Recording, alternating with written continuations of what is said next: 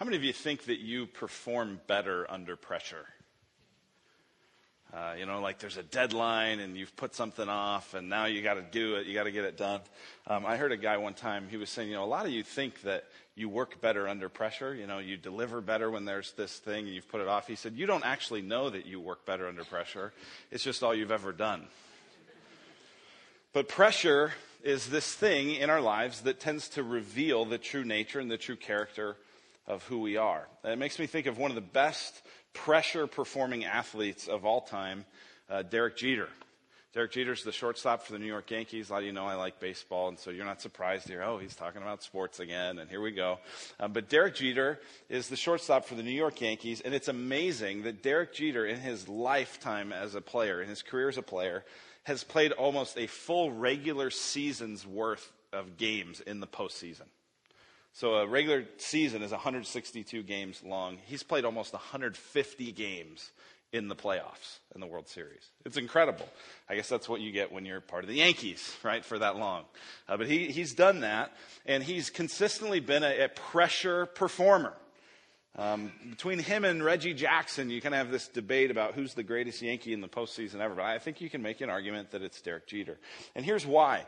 If you look at his career batting average, so the batting average he's accumulated over all the different years that he's played, his career batting average is .313.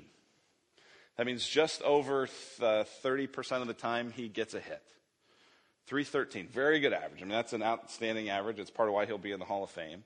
But in the postseason, where the pitching gets tougher and the defense is tougher and everybody's more intense and everybody's bringing their A game and this is on national TV and the pressure is on in your New York City, in the playoffs, his batting average is .309. Goes from .313 all the way down to .309, right? I mean, so he's consistent. Everybody else's average plummets, and especially Barry Bonds and Alex Rodriguez. It's just they just fold under the pressure, but not Derek Jeter. And then when you get to the World Series, when the pressure's on the most, his batting average rises to .321. And that's why, as a 37-year-old who plays very mediocre defense now, he's still this year going to make $15 million. Which I know a lot of you are like, there's no way an athlete should make that much money and nobody's worth that. Whatever, okay, fine. But that's why you pay a guy that much money, because he's great under pressure. And who we are under pressure, what comes out of us when the heat is on, really is kind of the true indication of who we really are. And we add to that even who we are under pressure in private is who we really are. A lot of people respond great to pressure when everybody's looking and the crowd is there and there's people to impress. But who you are in the private moments when the pressure's on, when the temptation's there, that's who you are. That's what we're going to look at today in this passage in Ruth chapter 3. This is a weird passage. We're going to talk about this today. I'm going to give you some background on it. This is just a strange passage. I will tell you, it's a bit PG-13. We tried to put that in the email this week, just so you know. There are adult situations. There is a lot of sexual suggestiveness here. And so if you have kids that you want to maybe not have in here, now's your opportunity to let them go somewhere else, send them off to the classroom or whatever you need to do. But I just want to at least give you a fair warning. We're not going to be crass. We're just going to talk about what's in the Bible. But this is a very, if this was a movie, it'd be PG-13. Now, before we get into the story, we got to review what's happened up to this point. And then I got to give you some background that if you don't have this background, you won't understand what's going on in the story. And so the review basically goes like this. The story starts in chapter 1, and there's a man named Elimelech, and he's married to Naomi, and they're from Bethlehem, and there's a famine in Bethlehem. And so Elimelech, rather than trusting the Lord at that moment that God would provide, he takes his family to Moab, a godless place, far from the Lord, far from people who worship the Lord, the enemies actually of the Jews. He takes them there because there's bread and there's a shortcut to God's provision. So he goes there, and he and his wife Naomi and their 2 sons. His 2 sons get married to Moabite women, and over the course of these 10 years, Elimelech dies, and then his 2 sons die. And Naomi, his wife, and Ruth, and Orpah, the two daughters-in-law, are all left widows. And they decide, hey, we should go back. Naomi kind of leads the way and says, we're going to go back. Orpah says, you know what, I'm going to stay. Ruth has this great experience where she says, I'm going to serve the Lord, and your people should be my people, and your God should be my God. And so at the end of chapter 1, Naomi and Ruth are back in Bethlehem. It's the beginning of the barley harvest. A lot of names and things going on here. It's only going to get weirder today, all right? Buckle up. And so in chapter 2, Ruth has this opportunity to glean in the field. She's getting to pick the extra leftover grain that's been left there. And it just so happens, it says in the text, it just so happens kind of by coincidence, which the Lord tells us here, there's no coincidences. It's all his grace, his providence, his ruling over the world. But by chance, it just so happens that she gleans in the field of this very generous and very godly man named Boaz. They have a very interesting and good interaction together. And at the end of the day, she went out totally empty with nothing. She comes back hauling about 30 pounds of grain in a doggy bag. And her mother-in-law goes, where were you today? How did this happen? She says, well, I just happened to land in this field of this guy owned by Boaz. She goes, Boaz? He's one of our relatives. He's a potential redeemer. And then we sort of wait until chapter 3. Then we're going to get into why that matters and what's the significance of that. But the author here is setting this stage, setting the course for us to understand, okay, something important is about to happen with Ruth and Boaz. So that's what's happened up to this point. Now, here's a couple other just background things that if you don't kind of think through, you're going to have a hard time kind of understanding this passage. The first one has to do with something maybe you've heard of called Sadie Hawkins. Ever heard of a Sadie Hawkins dance, right? That's where the girls asked the guys to the dance. At the high school I went to, it was called Snowball. And you ended up doing all sorts of stupid stuff because these girls had all these great ideas. I went to this Roaring 20s Snowball Sadie Hawkins dance, and it was like, I don't look good in a zoot suit. Thank you very much. But Sadie Hawkins, I don't know if anybody know how it started? It started actually in 1937, in November of 1937. There was some hillbilly comic strip, Little Abner. And Sadie Hawkins was in this strip, and she was about 30-something years old and hadn't been married. And so they organized in I think, Dogville or wherever this place was in the comic, they organized the Sadie Hawkins race. And basically all the eligible bachelors were there, and they took off, and then Sadie Hawkins ran after them, and whichever one she was able to catch had to marry her. And this became a regular feature in the comic strip, and eventually sort of gained popular momentum, and all of a sudden now we have Sadie Hawkins dances. It's the girl asks the guy. What we have in this story is a really interesting thing, and it's interesting even in our day, because even in our day, it's fine for a woman to ask a guy, to a dance. But it's growing in popularity, but it's still a little weird for a woman to ask a man to marry her. Right? When your female friend comes to you and says, I got engaged, you don't typically say, how did you ask him? Right? I mean, you want to hear, how did he ask? I mean, that's a strange thing in our day. And so if that's strange or different or unique in our day, it's even more unique in this day. And in this chapter, one of the things we find is Ruth is going to propose to Boaz. And so that's weird for us. That is really weird in biblical times, okay? So we got to just see, that's a really important thing. Here's another thing, background-wise, that we have to see, is we have to understand the Bible's view of the relationship between sex and marriage. The Bible's view, the Lord's view that he gives all throughout the Bible, is that sex and marriage always go together.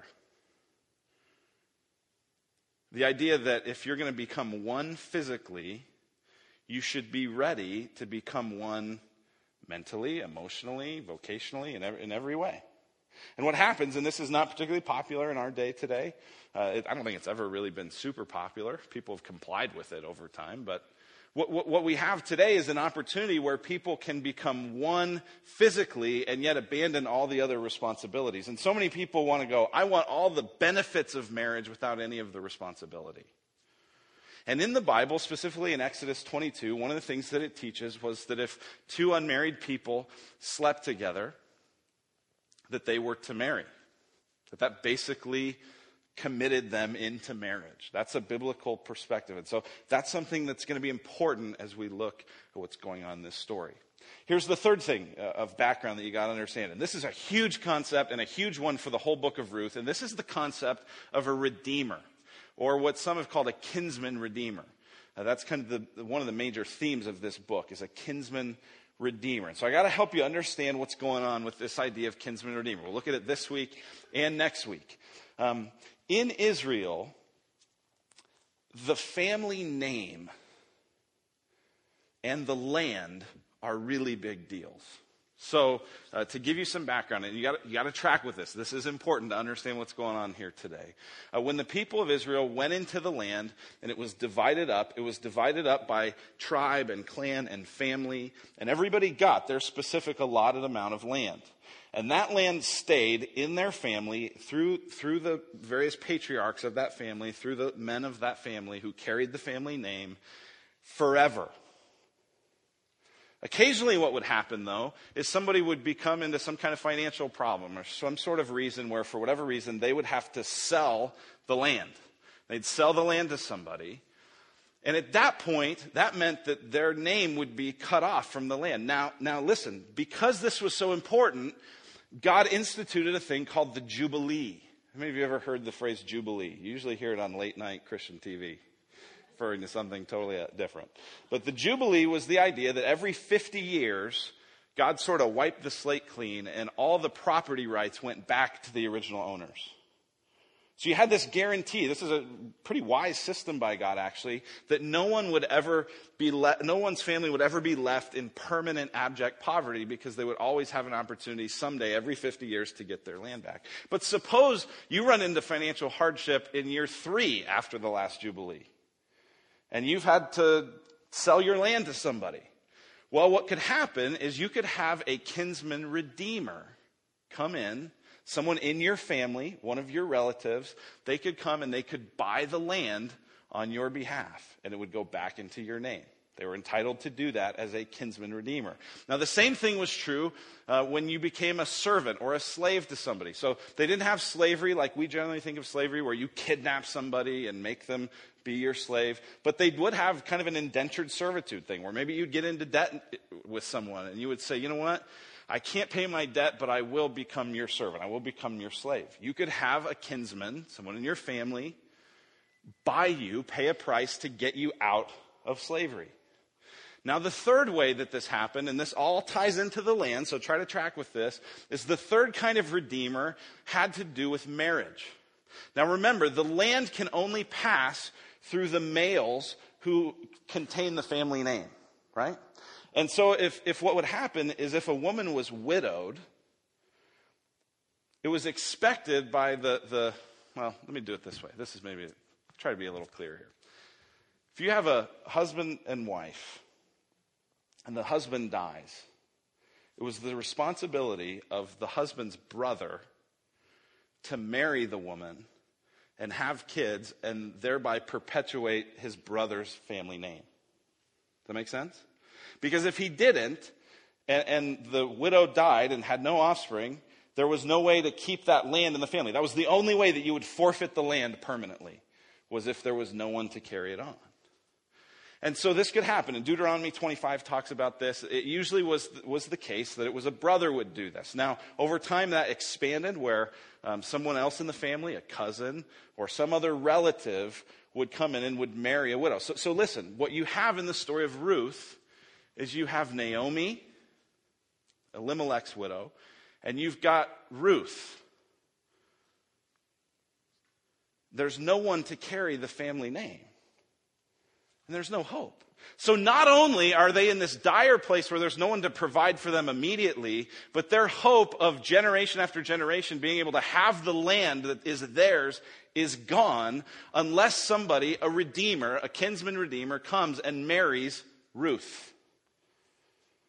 So that's why when Ruth comes back to Naomi and she says, "Where were you today?" And she says, "I was in a field with some guy named Boaz." And she goes, "He's a redeemer. That's why this is such a big deal. Is Naomi is going, okay, this is our chance, not just to be provided for now, but for our family to continue. And for our property to continue. So this is a really big concept that you have to understand. And this idea comes up over and over and over through the rest of this book. So let's get into the story. And again, this is just kind of a strange story. Here's how it begins. It begins with Naomi, the mother-in-law, hatching a plan. She has a great idea, or so she thinks.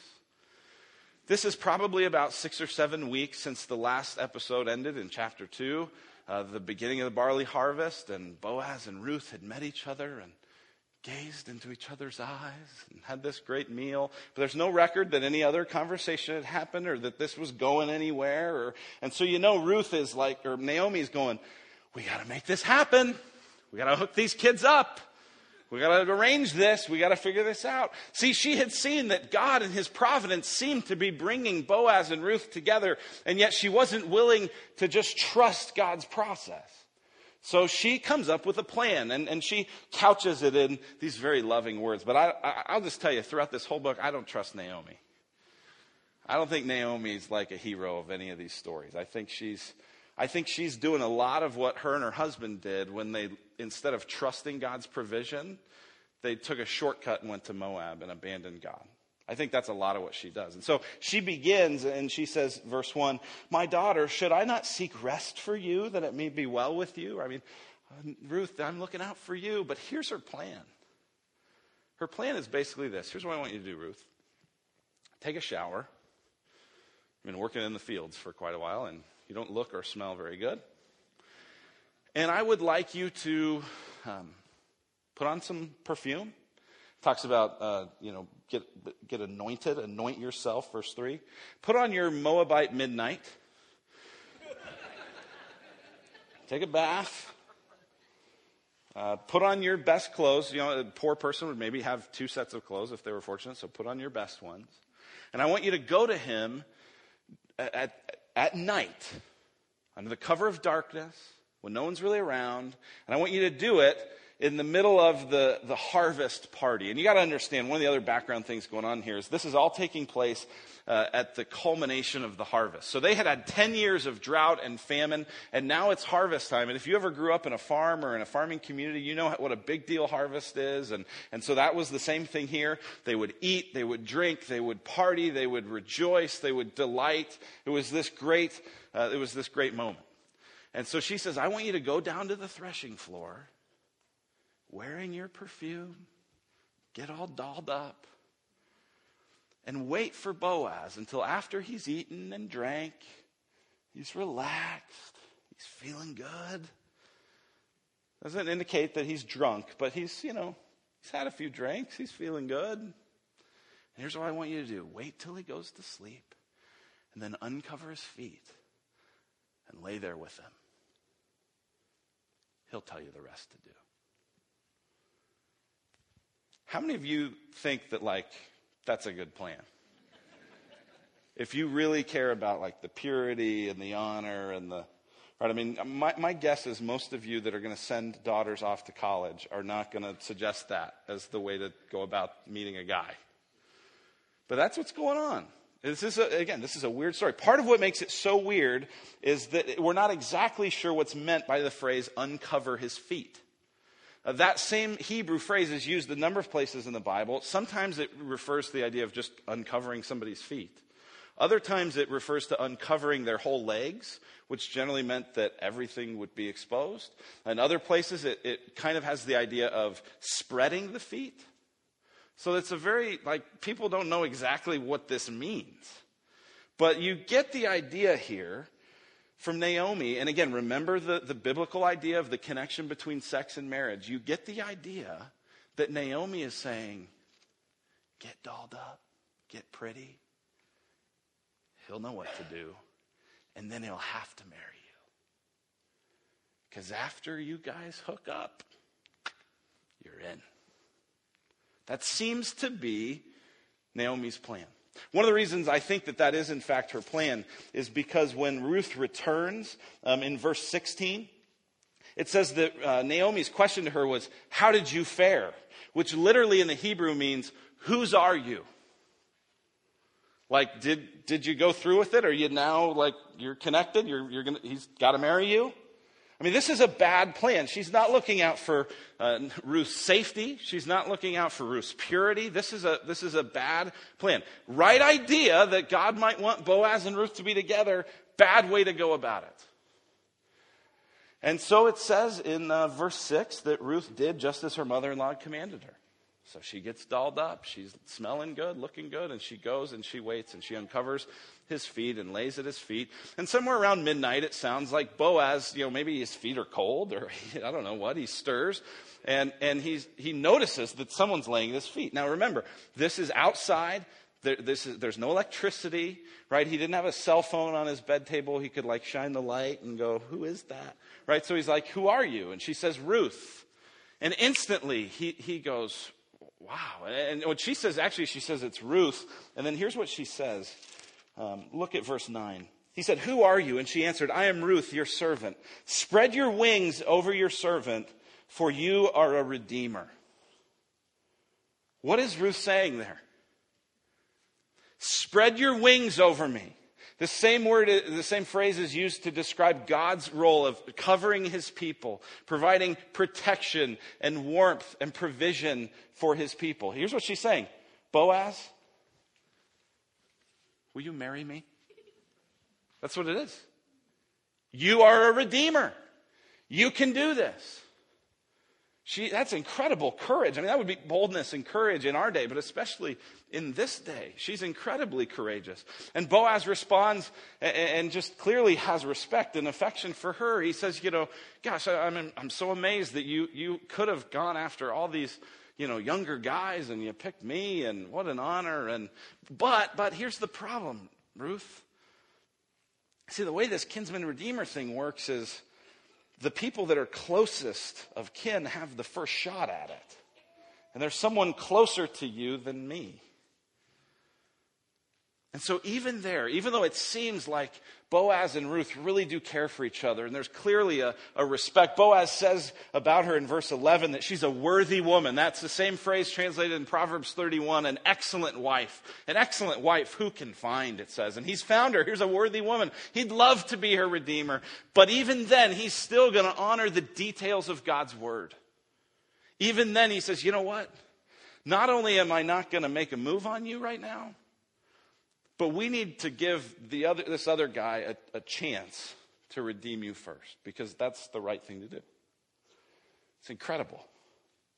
It's incredible character under pressure. Listen,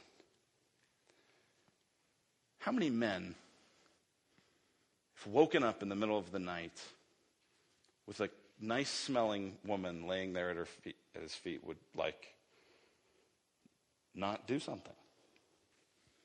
Only a man of character. Because it's who you are in your private, under pressure moments. That's who you really are. And Boaz is a man of character. And then he gives her all this grain. She goes back to Naomi. He makes sure in verse 17, he tells Ruth, you must not go back to Naomi empty-handed. You got to take care of her. And remember, that's been Naomi's worry the whole time, right? Is I went away full and now I'm empty. And he says, no, you're going to be taken care of. And even though Naomi's character is bad, she's still going to be provided for under God's grace. So that's the story. Naomi assures Ruth at the end, he'll take care of this today. He's a man of character. That's a weird story, isn't it? I mean, that's just strange. What exactly is going on and how did that work? And man, it's a little strange. But here's, I think, what we can learn from it is who you are when the pressure's on is who you are. So let's look at each of these characters and see, okay, who were they? First, Naomi. Who's Naomi under pressure? There's pressure, to be sure. Who's going to take care of her? Who's going to provide for her? Who's going to make sure the family name continues? How is this going to work? And she sees what maybe God wants, but she's got to shortcut it. So she compromises and she's deceitful. She's always looking for that shortcut. Listen, we do the exact same thing in different ways, but we do the same thing. Maybe there's somebody in your life that you know needs to make a change in their life. You've talked to them about it, but not much is happening. And so instead of just praying and trusting the Lord and saying, God, you can do more than I would ever do, you start to manipulate. You start to nag and poke and pick. It's great that you want this change to happen. That's fine. But are you going to take a shortcut to it, or are you going to trust God in his process? Here's another example that we're going through right now is we'd love to buy a van for our family. We'd like to get a van. We've got 2 kids now. We'd like to have more at some point in the future. And vans just open up some things, right? I mean, what dad doesn't want a minivan, right? So we've decided, we'd like to get a van. Nothing wrong with getting a van, right? That's not sinful. That's not wrong. That could totally be something God wants for us. But here's what we've seen. If we get the van now, if we go, man, we got to have it now, and we sort of talk ourselves all the reasons why we need it, what it's going to mean is that we're going to have to compromise on some of the other commitments we've made. Like commitments to fulfill our beyond commitment, for example. Commitments to not take on extra debt that we don't really need or want. Commitments in general to just push back on the thing in us that goes, we got to have it now, we got to have it now. And so it's totally fine to want a van, but it would be wrong for us to just rush into it. And we could make it happen and we could justify it, but in that case, we don't want to do that. And you go through those examples, don't you? You know, the time where you go, this is totally a fine thing to get. It's just, the issue's not what, it's when. Right? So she doesn't trust the Lord under pressure. What about Ruth? What do we see from Ruth? Well, Ruth is obedient, and Ruth is honorable, and Ruth is for sure courageous, though she is a bit naive, isn't she? And we should cut her some slack. I mean, she's a baby Christian, as we might say. She's just started following the Lord. She doesn't understand levirate, marriage, and kinsman redeemer, and she doesn't get all that. And so Naomi, who seems to be caring for her, says, hey, I've got a plan for you. And she does it. She goes through with it. And yet you see her character rises up. And that she doesn't just throw herself at Boaz in some sort of suggestive or impure way, but she gives him an opportunity to respond and courageously proposes. I mean, that is incredible courage. Now remember, she was in a bad spot. I mean, she was in a tough place. I mean, one of the authors I was reading this week said, imagine if Ruth had to try to write a personal ad for herself. Right? I mean, there's no eHarmony here, right? But imagine this. How good does this sound? Single Moabite woman, widowed, childless, with mother-in-law, seeks well-to-do Bethlehem businessman with view to marriage, must love mother-in-law. I mean, she's in trouble. And yet in the midst of that pressure, she's courageous, she's honorable. She's a worthy woman. That's what it said, verse 11. Here's another thing that's fascinating about this. Nowhere in the whole book of Ruth does it ever mention how Ruth looks. We're never told that she was a person of beauty. We're never told she had a great figure. Doesn't say anything about that. It only talks about her character. Isn't that interesting? Now it seems, Boaz says, man, all these other younger guys would have totally taken you. It seems like, well, maybe she is pretty, but it's her character that stands out. It's not what is on the outside, it's what on the inside that matters, right? Which is what you usually just say to ugly people. Wasn't that Liar, Liar or something? My teacher says that beauty is on the inside. Yeah, that's what we say to ugly people. But we all know, even though we resist that, even though we get all caught up in the vanity and the beauty and the this and that, we all know that's true, don't we? And someday your beauty will fade.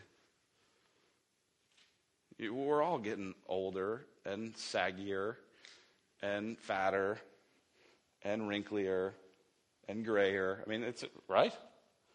And what matters is who you are, what your character is. And her character stands out. But the person that stands out by far the most is Boaz.